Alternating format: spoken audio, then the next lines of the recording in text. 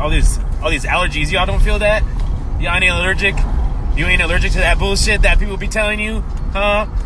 Because society places them under a category where they have a preconceived notion that they think that they can judge you and you won't get judged back. Quite the contrary, my dear or sir. I'll own that ass. Professional or personal setting, it doesn't matter. Because you tend to bring in your personal when you can't even handle business. Especially when I go to your workplace and you're supposed to be doing your job and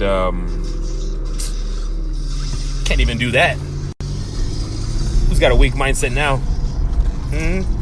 You use that fear and doubt complex, huh? That's why you're intimidated.